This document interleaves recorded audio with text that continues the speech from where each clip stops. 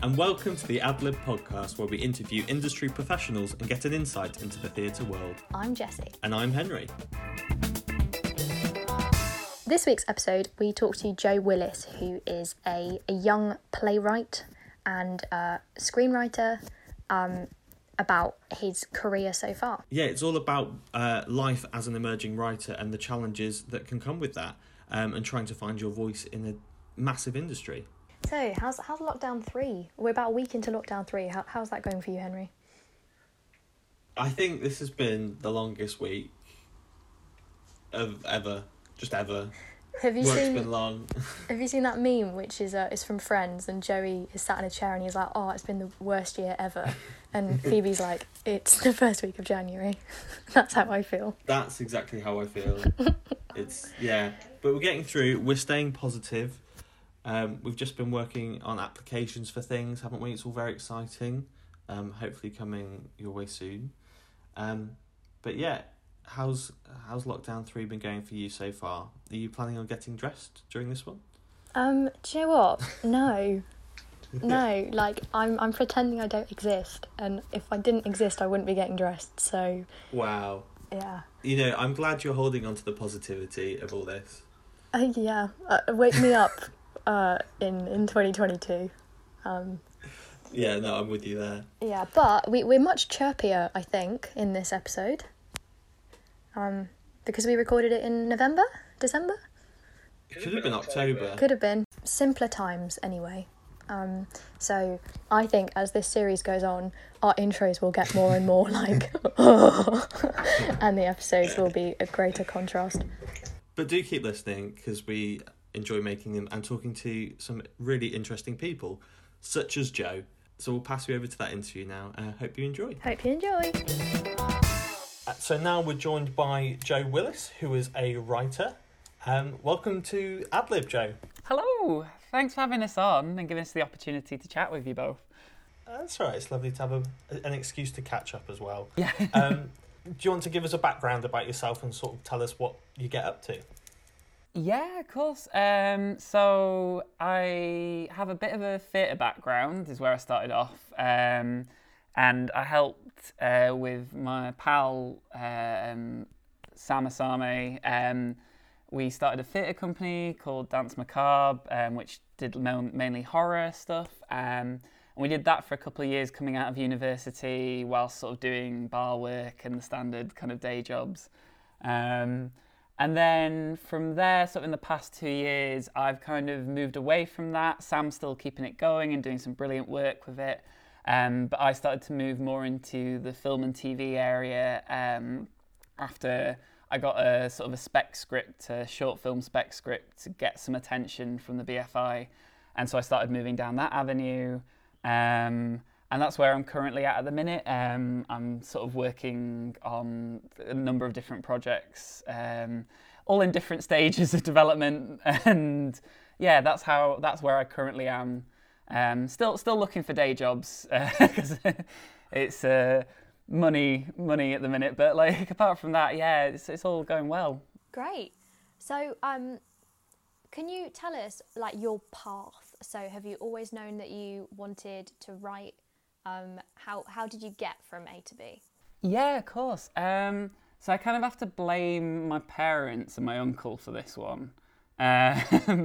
So, like, from a very early age, I was obsessed with film, TV, theatre, writing, because my uncle used to bring sort of, like, VHSs, which were, like, 18 rated, to the house, and my mum would, like, be like, "Oh, you can watch bits of it, but you're going to have to not watch the proper adult bits." And so then my uncle, my mum, and my dad would tell me what kind of actually went on but that I wasn't allowed to watch, and they'd sort of frame it in a interesting way. So that kind of like first sparked off my love of that. And so from like when I was 12, I remember my dad getting me like a notebook, and I just used to write down sort of little film ideas, and they were awful and terrible, and they were usually me attempting to do rom-coms and horror and all that matter of things. But from there, like I just started like, because I just wanted to sort of get stuff out there to try it. When I was at school, I like put on a play, because I didn't really know, like I'd been to the Panto and watched the Chuckle Brothers and stuff like that, but I didn't know like how you did theatre. So I just assumed that it was just, you find a space, you put some actors in a room and they read the lines. And I kind of then sort of, it sounds awful, but that's what I've kind of run with for a while after that, like going through uni and getting involved with the Drama Society. And then when we started up the company, that was kind of a lot of our ethos of like, let's just put it on and see what comes out of it, because it was kind of the best way to learn. So yeah, that was kind of the path of just sort of a lot of putting stuff on in places and just trying things out, and most of the time failing or doing some, we did some awful stuff, too long for probably this podcast. And yeah, from there kind of that developed sort of, I think, my writing ability, especially through that failing. And then like I sort of in 2018, I'd say, sort of had a bit of a turning point where I wrote a script off the back of an Edinburgh Fringe show that we did, which went sort of well. It got like sort of really bad reviews, and I did a bit of soul searching and was like, let's just like work out how to move on from this and take the criticism, because there was a lot of criticism, and see where I could go from this. And so I kind of just changed my whole writing style as a reaction to that, still with the idea of let's just put this out there and sort of see what comes of it. And that's when sort of Alice Ramsey, who worked at the BFI, who's incredible and now works at the BBC, she spotted it, and like it was a very half-formed script involving a man turning into a pineapple slowly, kind of a body horror thing, and that was kind of, from there she helped me work on that, and I sort of then found my style that I'm currently in at the minute, which is kind of people are interested in, I hope, and that's kind of where I'm going at the minute. I've just sort of been going from project to project, learning more, especially from the mistakes that I make from each project, and doing different things as a result. So that's kind of been the path. That's a very abridged, quick version. I don't know whether that was a quick or abridged, but... Well, it was clearly quicker than you living it out. So let's kind of jump back a bit. And so you started Dance Macabre with Sam. What was it like starting a company straight out of university? What were there sort of challenges, highlights, and any sort of unexpected things that you were like, oh, I never considered that we'd have to worry or be concerned about this? Yeah, it was fun. So I was with them for 4 years in total, and they're obviously still going now and doing brilliant work. The first thing initially was like unexpected challenges was like straight up our first show that we put on was going really well. It was a double bill of like 2 pieces of new writing, and within like the second half, when it was a piece about writer's block and a writer who kept hallucinating, seeing things, very original of course, and the actress in it banged their head going off stage when they were supposed to like disappear, and that actually meant that we had to call an ambulance. The show was cancelled, like, but everyone thought it was part of the show, because like up until that point it was like, will the writer finish? So everyone kept on like going up to us afterwards and going, oh my god, that was like, you messed with my head, like that was amazing. And we were like, no, we literally, like, everything went wrong, like we were in like bits afterwards, which is quite funny, because then like we actually redid that show. We tried to do that script again 2 years later, and the same thing happened, which was insane. And we've never actually finished that script fully. We'd like to joke that we've got a haunted script, because the same thing just happened again. But that time it was on a bigger stage. It was on, and there was a lot of like people in the biz watching. So it's kind of like, that's something we never thought we'd have to deal with as a challenge. Yeah, so I always tell people, make sure you get your risk assessment done. Like, make sure you've got an ambulance on standby if like, yes, like, How tall was this woman? she's a very small woman, actually. She's only 5'4". I probably got this wrong, and she'll text me afterwards and be like, I'm 5'6", actually. But yeah, it wasn't like, we still don't know how she did it. She can't remember because she got concussed. The second time it happened, when it was on the bigger stage, that was like, again, it was just a case of like, the door was just weirdly angled, and like, it was because they were having to do like walk off in a blackout. So that's another thing. If you can avoid walking off in a blackout, probably do it. Like, that's been the thing that's actually caught us up the most, because like other shows that we've done where, and especially in horror, there's quite a bit of the use of like, you have a blackout so you can do some trickery. And like another show that we did, someone walked into the set and took it out. And so the set fell down, but because it was like 20 minutes into the show, we couldn't then like, and there was no interval, we couldn't do anything. So the set was just half finished throughout. So, yeah, potentially. Oh my god. Can you tell us a bit more about horror? Of course.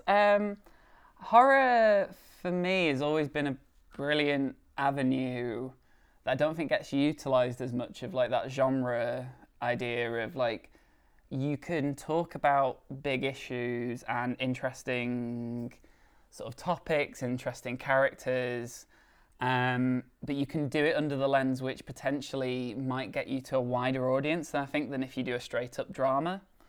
And again, sort of that ethos that we were talking, like we thought about, of just putting stuff on to see where it goes.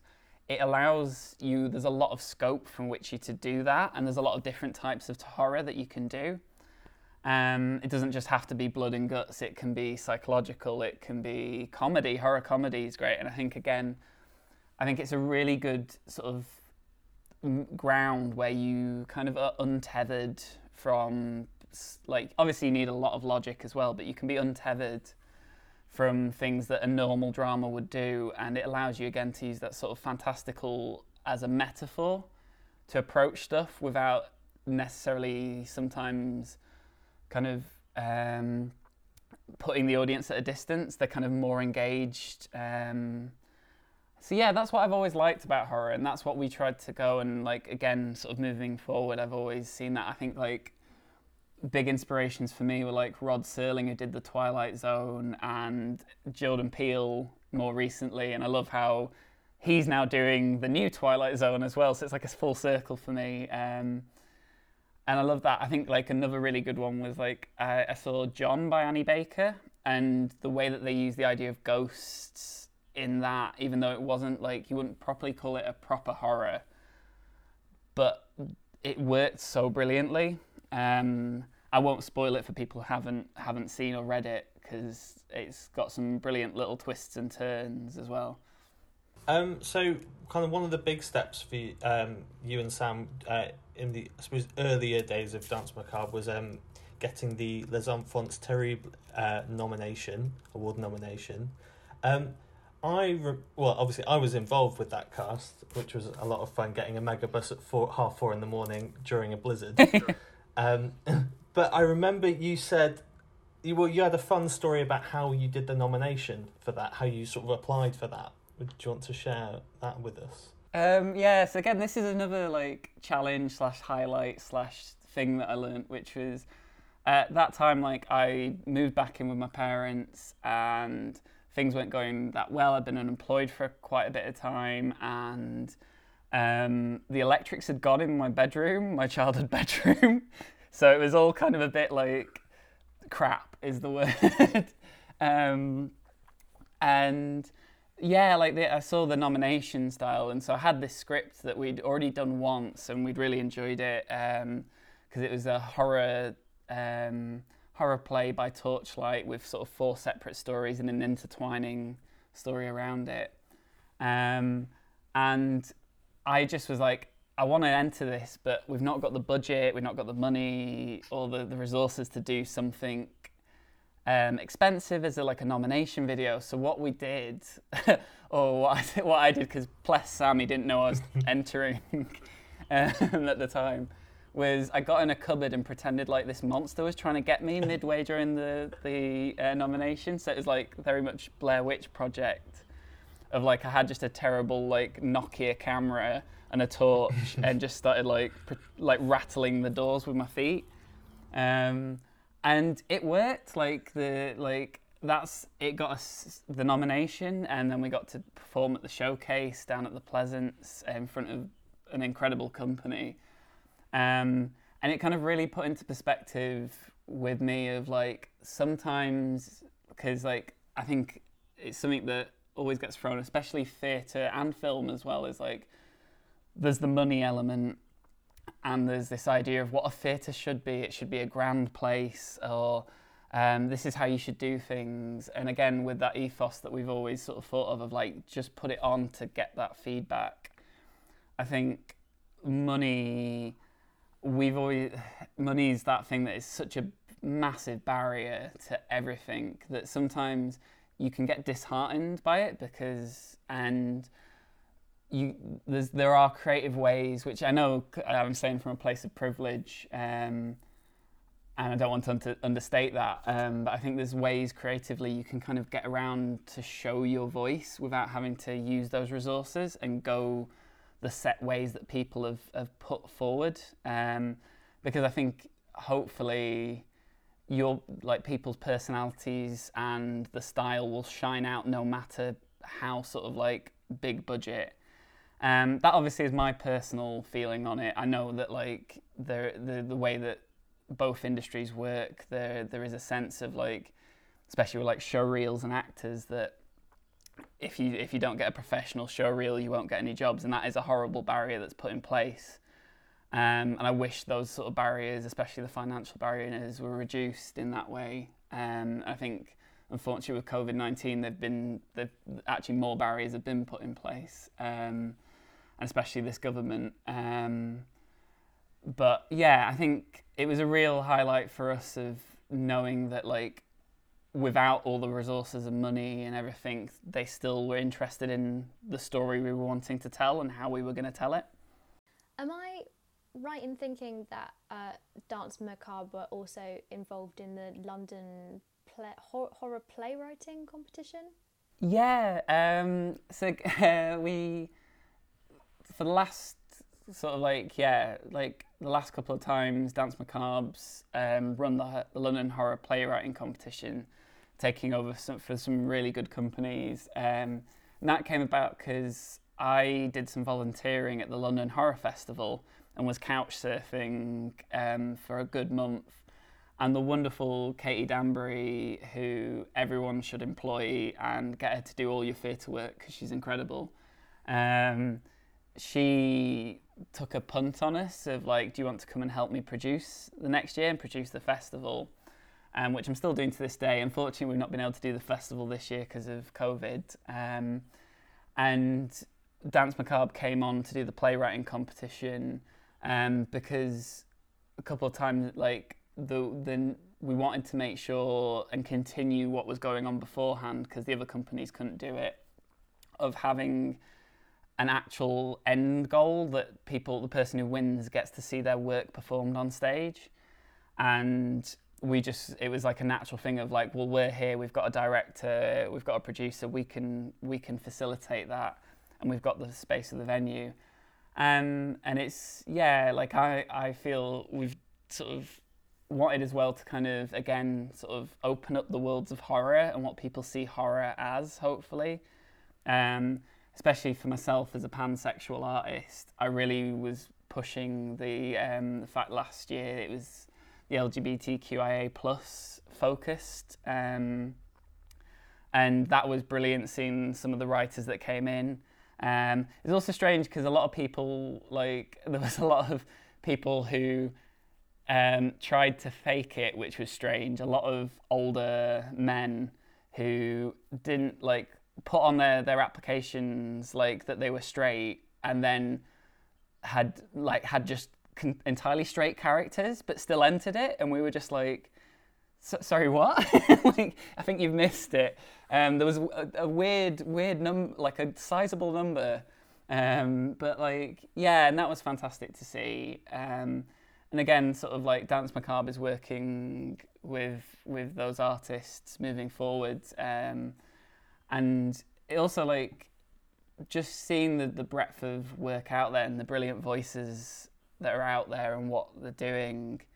Again, it just kind of makes you feel a little bit less shitty about the world, and you just hope that they can get the space and the voices that the space and the outreach that they deserve.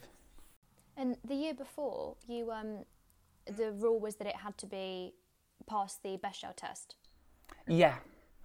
Again, we wanted to sort of counteract, because the horror world is still very much like, it's getting better. It's getting a lot better, and there's some brilliant examples of people writing and directing and producing, and I think it is.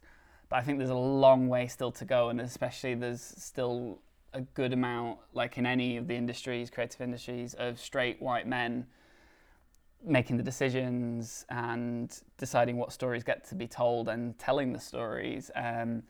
And especially with horror, like horror has done some bad things to women in like over the years. And again, we just wanted to bring that focus back on of like, hopefully sort of alter the view of like, well, women can write just as terrifying, horrifying things, as well as like the characters within that, like, and yeah, Nancy, who won, her script was incredible, and then like there was so many voices and so many people who like could have deserved a win, and I really hope that they're all still like pushing forward out there. But Nancy's was just fantastic and got under your skin and beautiful, and I can't wait to see what they do next.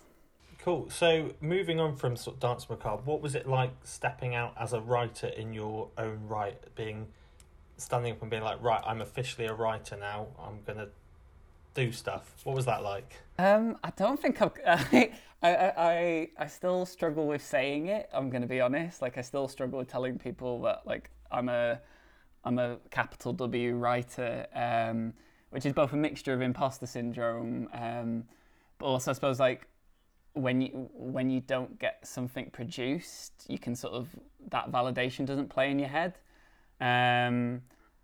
But talking to different creatives in the industry and outside the industry, I think like I'm starting to learn that more, that you can, like, you're writing and you're creating, and even if you haven't had stuff produced, you are still a writer.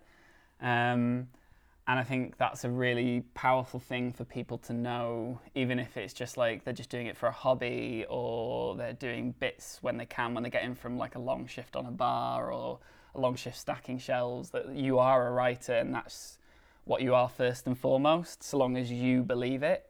And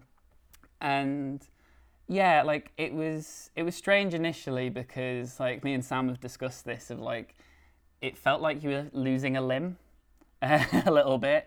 Obviously, I don't want to like. I'd never apologise to anyone. I've never lost a limb, and I don't want to be insensitive. It felt like just this kind of, who do I talk to now about stuff? And for the first couple of weeks, we both said that we were kind of at a bit of a loss of like, how do we work going forward? Like, usually you've got that second voice to sort of bounce off and collaborate. And then we both kind of got our heads out of our asses and went, oh, we can still do that. We're just not working on a project together. Like, we can still like be friends, like we always have been. Like, and yeah, that's kind of what we've sort of moved forward with that. And it's been great sort of talking to him about his stuff, seeing where he's taking the company. And it's been great sort of, again, that vice versa, if we can actually sort of chill, there's less stress underneath it of like having to worry about like how we're going to afford to do the next production as such. Yeah, I think like the other thing I've found stepping out as a writer is that it, again, can be quite hard to initially, going back to that sort of validation thing, initially, especially when you've got you're trying to get a lot of things off the ground, again, you can feel like a lot of the time you're getting nowhere, and that like you're just like pushing a cart that no one wants.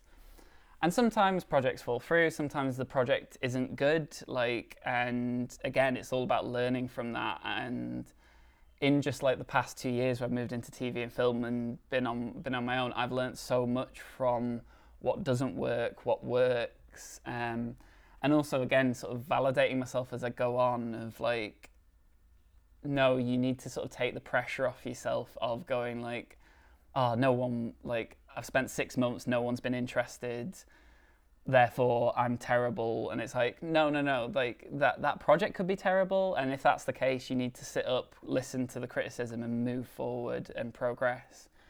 But at the same time, just kind of make sure that you're take the pressure off, and you go, hey, actually, I am still a writer, I'm still doing this, like it's, so long as I'm still moving forward and still going at it, that's still progress, and that still should validate you. Just the act of you getting up and writing, even if it's just for yourself, should be used as a validation tool.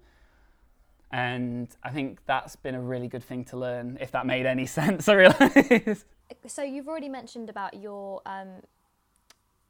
what was it called? Like a treatment for a short film being seen by someone at the BFI. Can you tell us about how you transitioned from writing for stage to writing for screen? It was initially both easy and hard at the same time. Like, some aspects were really easy, like just due to the nature of how much media we now take in. I'm probably going to sound like such a wanker when I say this, but like, you have that visual language in your head already and you don't realise it. And so you can kind of pull off stuff of how to kind of like almost like structure a film scene. At the same time, that can also be super hard, because you can try and one of the bad things you shouldn't do is try and sort of like write as if you were directing it, because it's obviously someone else's vision then gets and intertwines with yours, and so you don't want to be like going, this is how it should look, as such. So that was both kind of like easy and hard at the same time. What was really helpful about sort of starting off in kind of theatre and doing that, again with this idea of sort of like putting stuff on and sort of seeing what came of it, like even if it was just in a backyard for 20p, like, was the ability to hear how words come out of actors' mouths. Because it's strange, you the first thing that anyone kind of knows and starts to work on is dialogue. And it's a very easy thing to learn as such, but it's also a very hard thing to do well, because I think, and personally for myself, I don't know if I'm speaking for anybody else, but personally for myself, there's a difference between what you think people speak like and what people speak like.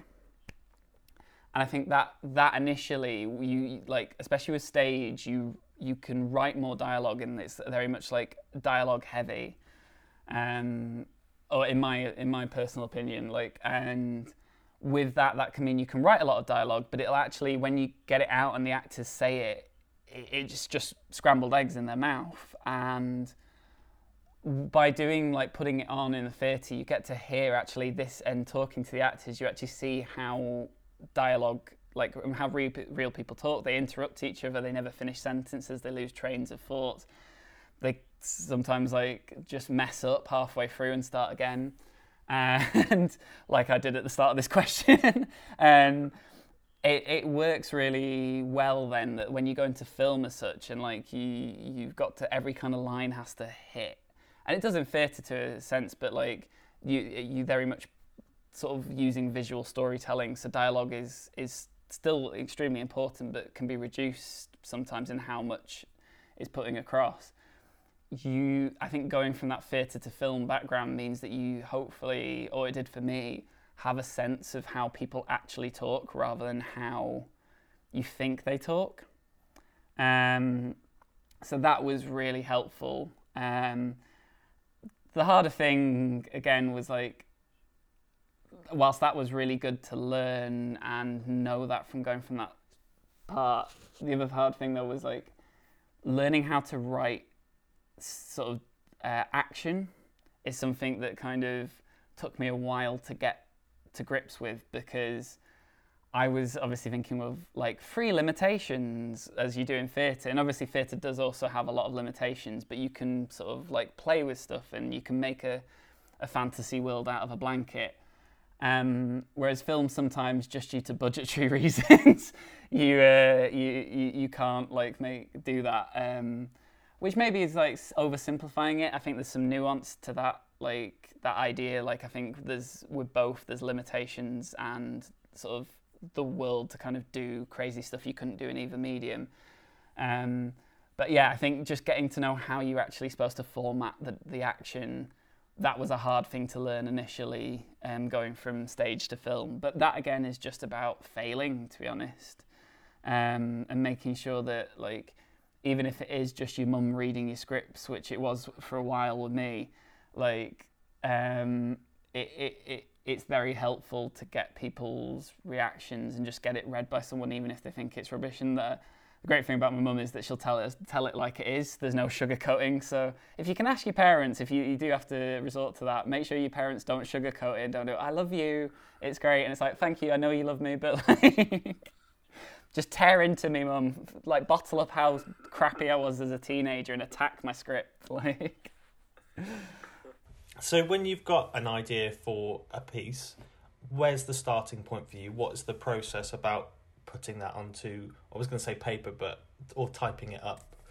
I have a really weird process, I think. It might not be. I think like people might turn around and go, that's what I do, which would be nice. It'd be validating for me. But for me, I sort of like will sort of largely come up with ideas when I'm running, because like my brain is very anxious a lot of the time, and there's a lot of noise, which I find it hard to think when I'm just sort of sat in silence at a laptop. So like when I'm writing, I always have to have music on, which I know a lot of people can't stand. Like I've got to have words going on. Like at the minute, I'm writing a sitcom, and all I'm listening to is Run the Jewels, because like the speed of the words just helps me. And yeah, like for me, I sort of like a lot of the time I'll think of stuff when I'm running, because I go running a lot to help my mental health, and that's where the stuff will come, because it's the only time I feel real silence. Like and so I'll think up the idea then, and sort of then I'll like. My housemates always worry a bit, because they know if I'm like really thinking about an idea, I'll be gone for like 2 hours, and they're like, "Oh God, is he dead? Oh no, he's just trying to work out Act 2." And yeah, and then I'll come back and sort of type it up, and sort of work on it. Usually with a lot of music blasting through my headphones. The other thing that I do, which has changed a lot recently, is previously. Actually, there's two things, and then I'll I'll not go on too long about them, because I could go in for ages about my writing process. The two things that I've started doing differently recently, which has really helped. One is like over the last 2 years, I've become extremely cutthroat with my own work. I tried never to be precious beforehand, but there's always an element of when you say that, you still are quite precious of your work. And I've become more recently just, if a line, no matter how much I like that line, if it doesn't serve anything, if it's just there to be funny or it's just there to sound nice, it goes. And because I think as well, especially going back to talking about dialogue, that's a thing that like I got wrong so many times, of trying to write lines instead of trying to write what people say. And sometimes actually people, especially in comedy, I think people can be funnier when they're not making a line out of it, when it's just people saying down-to-earth stuff. And then the second thing that I've tried to do moving forward is I've actually started being more structured with how I sort of plan like an episode or a feature film idea or something like that. It's not like I try to avoid sort of when I've spoken to people, and also I don't think structure should be like a set of rules or a set of guidelines. I think that can be a really bad way to think about it, and it's what I used to think about it, which is why I kind of avoided it. What was taught to me by a wonderful sort of like dramaturg, script editor called Henry who you definitely should follow on Twitter for his memes and little notes, was using structure and sort of as a diagnostic tool, and so using it as a sense of why isn't that part working. So kind of initially going like, let's just sort of like free flow the idea and see where it goes and everything, and then going back through and trying to put it into like 3 acts or 5 acts and structure it, because you can actually, and using it as a diagnostic tool to go, why isn't that bit like as exciting? That seems quite dull, even though that's where the story kind of creatively I initially thought went. And so I started doing that more, and that's really helped, because even though like people don't necessarily see it, I think writers and creatives will see it when they're looking into it, but I think sometimes you can miss like how something's been structured, but you'll actually realise when it's done badly. I think especially in TV, theatre, like you can tell when something lags, and it's because the structure's not tight enough. And I think at that point, when you're sort of in the early stages, using structural ideas as a diagnostic tool to kind of pinpoint where that's kind of lagging is really good. Yeah, I think that's currently where I'm at with the process as such. Also, I like drink so many cups of tea, which is like both bad and good. like, so yeah, I think that hopefully that made a lot of sense, and I wasn't just rambling. Yeah, no, that was really brilliant. Thank you. So, have there been schemes that you've been part of that have sort of shaped how you write? Yeah, completely. So this year, really luckily, I got to be part of the BBC Northern Voices scheme, which sort of highlights Northern writers who are up and coming and emerging, and put them on a year-long scheme where you do sort of like a crash course in every different genre that you could do in TV and film, and it's brilliant because it's very like well done in how like when it says emerging, it's not just like the standard, oh, we cut it off at 30 as well. It's like a very diverse range of voices, ages, backgrounds, and it works really well in having all those voices in the room, and everyone's brilliant, and it's fantastic. It's run again by sort of the wonderful Alice Ramsey, who's fantastic, and we all had to like submit an application, and it was sort of very tough, and you had to pitch an idea, which was terrifying. But luckily mine worked, and sort of it gets read anonymously and judged anonymously, so it got through, which is brilliant. And it's been fantastic this year, just meeting brilliant writers in the North who deserve to get so much employment. Like I could do a whole hour on just the people who could be have shout outs just because how amazing there are. But you should just go on the BBC, if you're listening, go on the BBC Writers' Room website, find the Northern Voices group, and just follow everyone on that, because, well, apart from me, because I'm not great, but everyone else, follow all them because they're brilliant. But yeah, it's a fantastic scheme because you get to see the range of different genres, how things work, learning that structure stuff, which can be sometimes hard, learning how kind of how to pitch things as well, because I think it's a really hard thing to know as a writer, how to be that kind of sales part. For me, I find it really sickly, and kind of I want to separate myself from it because I hate selling myself and I hate selling the things that I've written. And what they've been brilliant in teaching us all is like the idea of like you kind of there has to be a second version of you, like anything that does that sale and sells the idea. and as well, like, you should just, like, if you're not selling the idea, it like puts across that you don't have pride in your work and pride in your voice, and you should always have that. If you care about it and if you care about yourself. I don't want that to sound so horrible. I realise that sounded a bit horrible. Like, I was like, you don't care about yourself if you don't have pride, but more that you should sort of start to build that into your thinking and move your thinking to that way, which is amazing. It's been a brilliant leg up for me and a lot of the writers as well. I think it's tough because, like, the schemes like that are fantastic, and of course there's got to be some sort of sense of, like, whittling down people, and what that scheme did really well is, like, it obviously was very fair, and, like, everything was judged anonymously, and you had to pitch an idea as well and put portfolios of stuff as well, and that was very fair. But, like, I do think there can be a big thing in the industry, in both industries, of using schemes as the only way to get people to those sort of, like, higher levels as such, and get people to actually be able to do it as a day job. And I think that's problematic. I think that's just systemic problems with the structures as a whole. And I mean, is there a way to get around that? I don't know. I don't think I'd be the best to talk about it.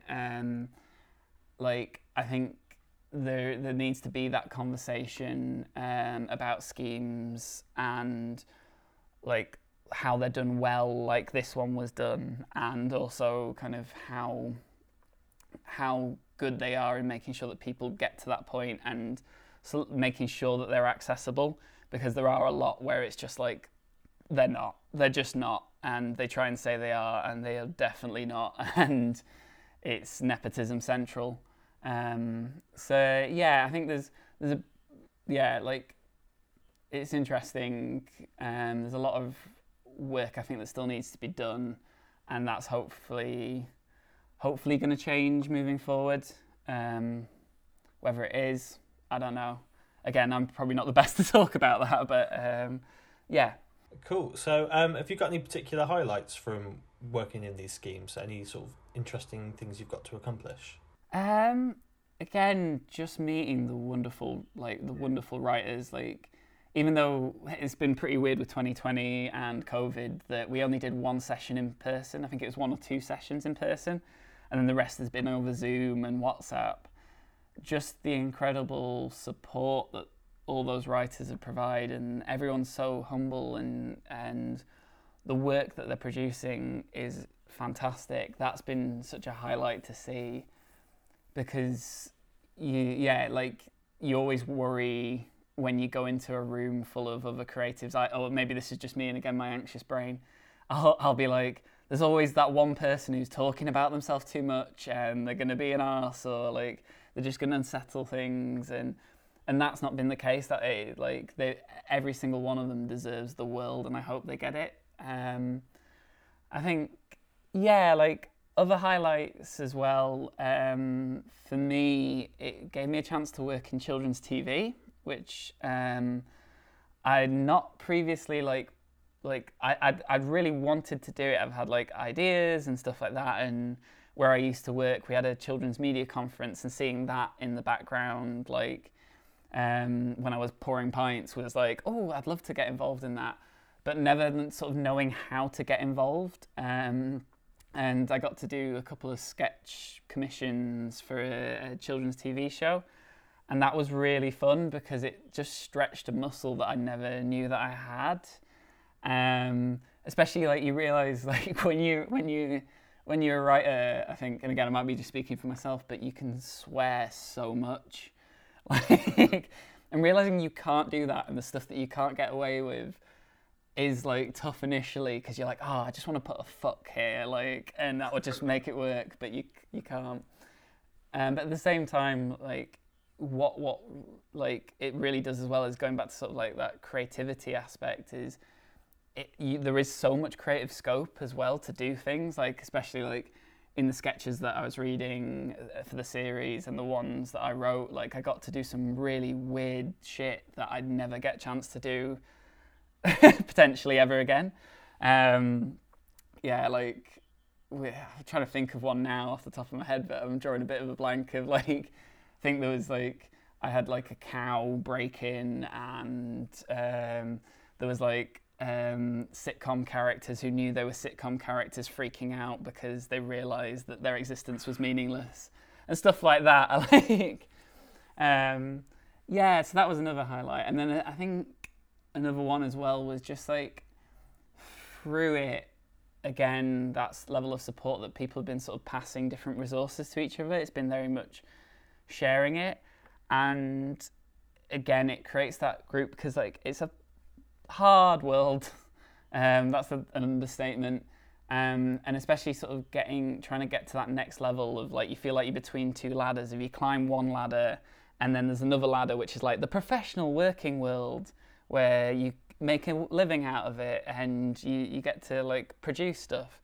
And it feels like there's a massive gap a lot of the time between those two ladders. And I think that having that group around, again, we all support each other, and there's that ability to be like, right, like who, like sharing contacts and going like where we're all kind of like almost in it together, which again, to say that that's been fostered is down to the wonderful people involved in the group, and also sort of like how the scheme is run. And yeah, that feeling that you're not alone, that we're all trying to help each other get agents and production companies interested in our work. And yeah, I think especially never underestimate your community and how brilliant they are. And when it's tough, you should speak to them. Don't ever do what I do and feel like you can be a burden sometimes. Like you got to kind of move away from that mentality and use those support networks. Lovely. That's so nice. Did you tune into CBBC to see your name in the credits? It's not actually been produced yet. I'm excited. They're like. Oh, is it not? Oh, sorry. No, don't worry. The COVID is sort of playing around with what's happening at the minute with productions. I mean, I'm hoping that it still goes through and it gets produced.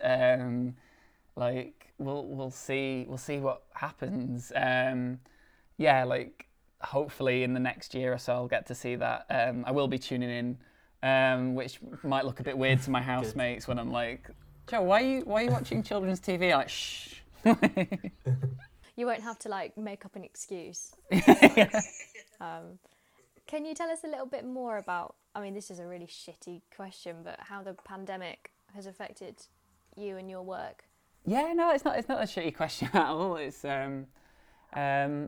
yeah, it's been a very weird year, which I know sounds, again, understating it and what's going on. And I've luckily been in a very privileged position that, like, I was living alone for a lot of the pandemic because I've lived alone for, like, the last 3 years.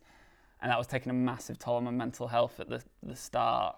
But then I've moved in with some wonderful housemates who've, like, been so supportive and listened to my pitches at 9 p.m. in the evening, and they're like, we just want to watch Bake Off, can you please shut up? and yeah, like I'm in a very privileged position of having that, and luckily I managed to make I've been saving money for the last 3 years to sort of like through the different work, like day jobs that I've been doing, so that I've been able to kind of, because I got made unemployed like early on in the pandemic, so like that was kind of. So I've been able to use those savings. Probably a lot of personal information, but like that's kind of, I've been in that position that I've been able to go, right, I'm just going to focus on my writing for the time being. And just that's allowed me, because of that privilege, to be able to do that. So that's been sort of positive in a sense. I've had that a lot of that time to work on stuff that I've like put as a rainy day. However, like again, talking to people in sort of my support networks and especially industries, I know that can also be quite a detrimental narrative to put forward about like using this time to work and just work at stuff, because it's unprecedented and it's tough. And again, like it should be down to the individual of like if you feel like the need to write and if that helps you get through. For me, that's really helps my mental health, then do it. If not, don't give a fuck about what anyone else says. Just like do what you need to survive each day. So yeah, that's kind of how it's sort of on a more broad terms how it's sort of affected me and my work as a result. It's been the other positives and negatives that have sort of come in a sense is like positives in is because people have been at home and people have had to start using Zoom and video conferencing stuff. There has been the ability to sort of meet people who I'd never have had the chance to meet before, which has been good. But at the same time, if I could swap that for there not being a pandemic, of course I would. Like, so it's kind of, yeah, it's a strange sort of thing how to think it and sort of pair off those feelings in your head. Yeah, so that's kind of how it's all sort of affected it. I think the only other thing that I've been sort of thinking about and talking to people about is an idea that someone brought up of like, obviously with theatre and film and creative stuff and how people are processing it, people writing COVID-based stuff and how to address it. And it's interesting because there's so many differing opinions, and again, who am I to talk about it? But for me personally, I've decided to avoid it because I think, firstly, I think people will be sick of hearing about it. And in times like this, you want stuff that not necessarily is joyful. Like we still need the stuff which brings up complex topics and complex issues and stuff. But I think like there's enough debate going around it already that like trying to fit it into somewhere might be a bit not done well and not have that perspective on it. Again, that's just me personally, like, and feel free to disagree with me. And I don't know if I've got that right or not. That's just how I've been sort of processing it and trying. And also as well, like for me, I think, especially when it comes down to writing, it kind of proves a bit hard to sort of like, if you put it in to your script. So like if I've got a friend who's writing a rom-com at the minute, and they were like, well, how are they going to date? How are they going to go on a date? Because it's set in 2020 and there's COVID. And then like, if I don't put the social distancing stuff in, will it be an alternate universe? And that kind of story logic starts playing, and that makes it quite hard. And again, I said to them, maybe just avoid it. Like it doesn't have to be exactly set in 2020. If it's going to limit your story in that way, there's not much point, and you're not going to say anything like interesting about it or bring up anything. If it's just that's the story block, just take it out. Again, that works for that scenario. I think it's taking it again, you have to take everything case by case basis when it comes to how you engage with it. Again, it's up to you how you do. I just, again, will always go to just be sensitive and do your research. Like, always do your research. If you're tackling anything sensitive, like don't just go in for it, because you like don't like. I think writing in any aspect is there to be enjoyed. Entertainment's there to be enjoyed in however, and bring up those issues and talk and inspire debate and everything like that. But I think it should never hurt people. And yeah, if you don't do your research, you're just going to do that by proxy, unless you're like, that is your experience. Looking back, so kind of we've talked through your career, I suppose. What advice would you give to your past self as if they were just about to start on this journey? Probably firstly, you'll be all right, hopefully. Which is just when the times have been tough and not seen sort of like a way moving forward, just even the fact that like you're still moving and grooving, and like not even towards like writing stuff, just personally, just be like, you're still here, you're still on this earth, that's okay, and that's good. I think writing wise, again, it would be try, like, as much as, again, like I said earlier, like, I've tried not to be too precious with how things have been over the years. Try not to take things to heart, especially when critics write stuff. The famous story that gets told is the time I got a 1-star review at the Edinburgh Fringe, and this was just before, like, we like stuff started going okay for me, and this is what actually sort of set off, as I mentioned earlier, me sort of thinking more about taking that criticism on board. Was we got a 1-star review. It was like 5 lines long. It was in a newspaper, a very famous newspaper in Scotland, but they didn't print it online because it was that angry. We had to like traipse through the archives for it, and it was like, oh, it was vicious. And like, instead of like going, okay, like there's some negative points in here, I can use this to work forward, I instead ran up Arthur's seat and then shaved my head, and did a full Britney. I walked in on you doing that. Yeah. Don't do that. As much as that might seem like a good idea. Like just don't take it to heart. Like use the criticism and work on it and use it to propel yourself forward. You can feel shitty. Like, it's okay to feel shitty about it when it's like that, and especially when it's a bad review and it's like how it's written as well. It's okay to feel that shitty, but just don't focus on it. Because as much as I would always try and not be precious, I would always focus on the bad stuff and not focus on the good. And I still do that to an element today, but I think I've tried to reduce that. And I think the only other thing I'd say is shout out your parents more, like, and those people that support you. My parents have always been incredibly supportive. I know not everyone has that. They have been brilliant, and my sister as well. And just sort of like, I wish I'd shouted that out a bit more. Not that like I'd gone like, oh, the rubbish or anything like that, but I wish like I'd thank them more. I think that's everything that I can think of. And also, don't do a script twice if it's haunted. You don't want to be calling an ambulance again. Bit of advice. Just touching on the not being so hard on yourself. You wrote a really lovely piece that I was trying to remember where I saw it, about your inner voice. Oh, yeah. Where could people find that? I mean, I'm going to Google it when we get off this call and read it again.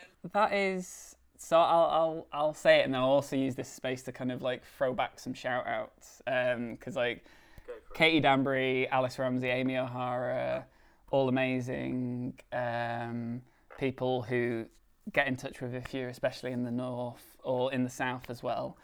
Wonderful people who I couldn't have done anything without. There's probably more names, but a really amazing group that I've worked with recently, which is where that piece came from, is Sheffield Flourish. And they run the Sheffield Mental Health Guide, and they basically, what they do, which is incredible, and there's other organisations similar to it that's worth looking at. Obviously that's very Sheffield specific, but they get people with lived experience of mental health to talk about their stories.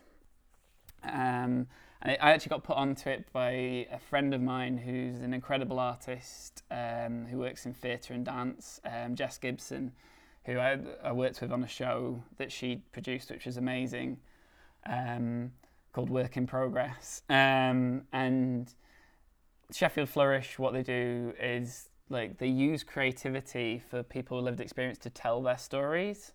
So their website is full of different pieces by a vast variety of people in different mediums and forms, and it's just a more personal way of connecting with topics around mental health, rather than it just being that kind of scientific data or sort of psychology stuff, which is all valuable, but I think especially I found like for a long time, I didn't really look at my mental health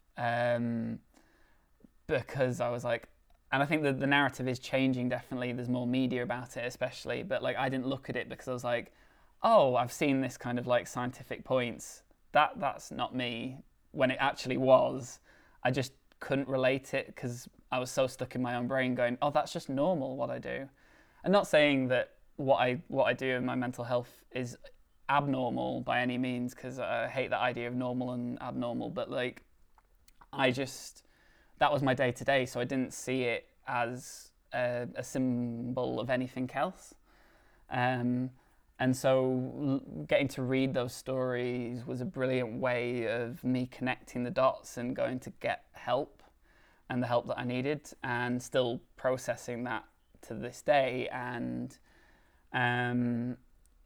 that's what I'd sort of like, from there, I started writing a couple of pieces for them, volunteering with them, and sort of it's only been a couple of months volunteering, and I've written a couple of pieces, and I'm sort of speaking with people to get their pieces told, and it's just a really fantastic thing that they do. They also run loads of wonderful groups. If you're listening in Sheffield, they do like football groups, gardening groups, all stuff that kind of, again, builds that support network that you can use. So again, you don't feel like you're in this alone, especially with where we are now.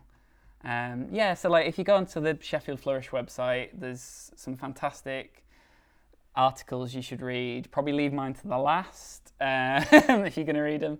But yeah, the one I wrote was kind of my internal voice as a game show where I can't get the answers right. Which is my kind of day-to-day head space. That article is really worth a read. I thought it was brilliant. Thank you so much for being so open and warm and fruitful. I do have a pineapple tattoo, so that kind of like definitely fruity. That's where I got that from. It's been a real pleasure, and we wish you the best of luck. And we encourage everyone to follow Joe on Twitter. Do you want people to follow you on Twitter? I mean, they can do. I'd say go first for look on the Northern Voices on BBC. Follow all those writers because they're amazing. If you want to follow me, I don't really post anything, but like you might. I retweet resources that I've found useful. So yeah, you can follow me at Falls Over a lot. Dyspraxia people for the win.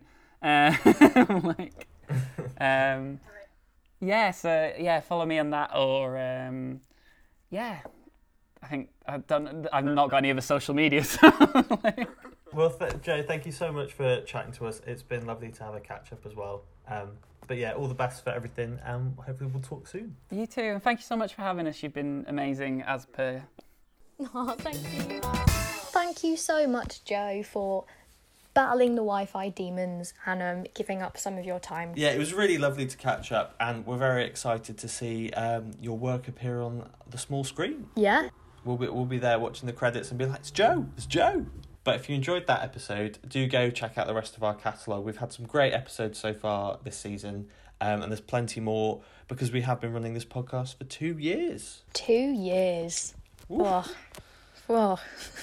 If you are looking for more, then check out our socials. Twitter is The Adlib Podcast, Instagram is The Adlib Podcast, and our website is theadlibpodcast.co.uk. Perfect. And if you're feeling extra kind, you can give us a nice review on the podcast platform of your choice. But we'll see you soon. Bye!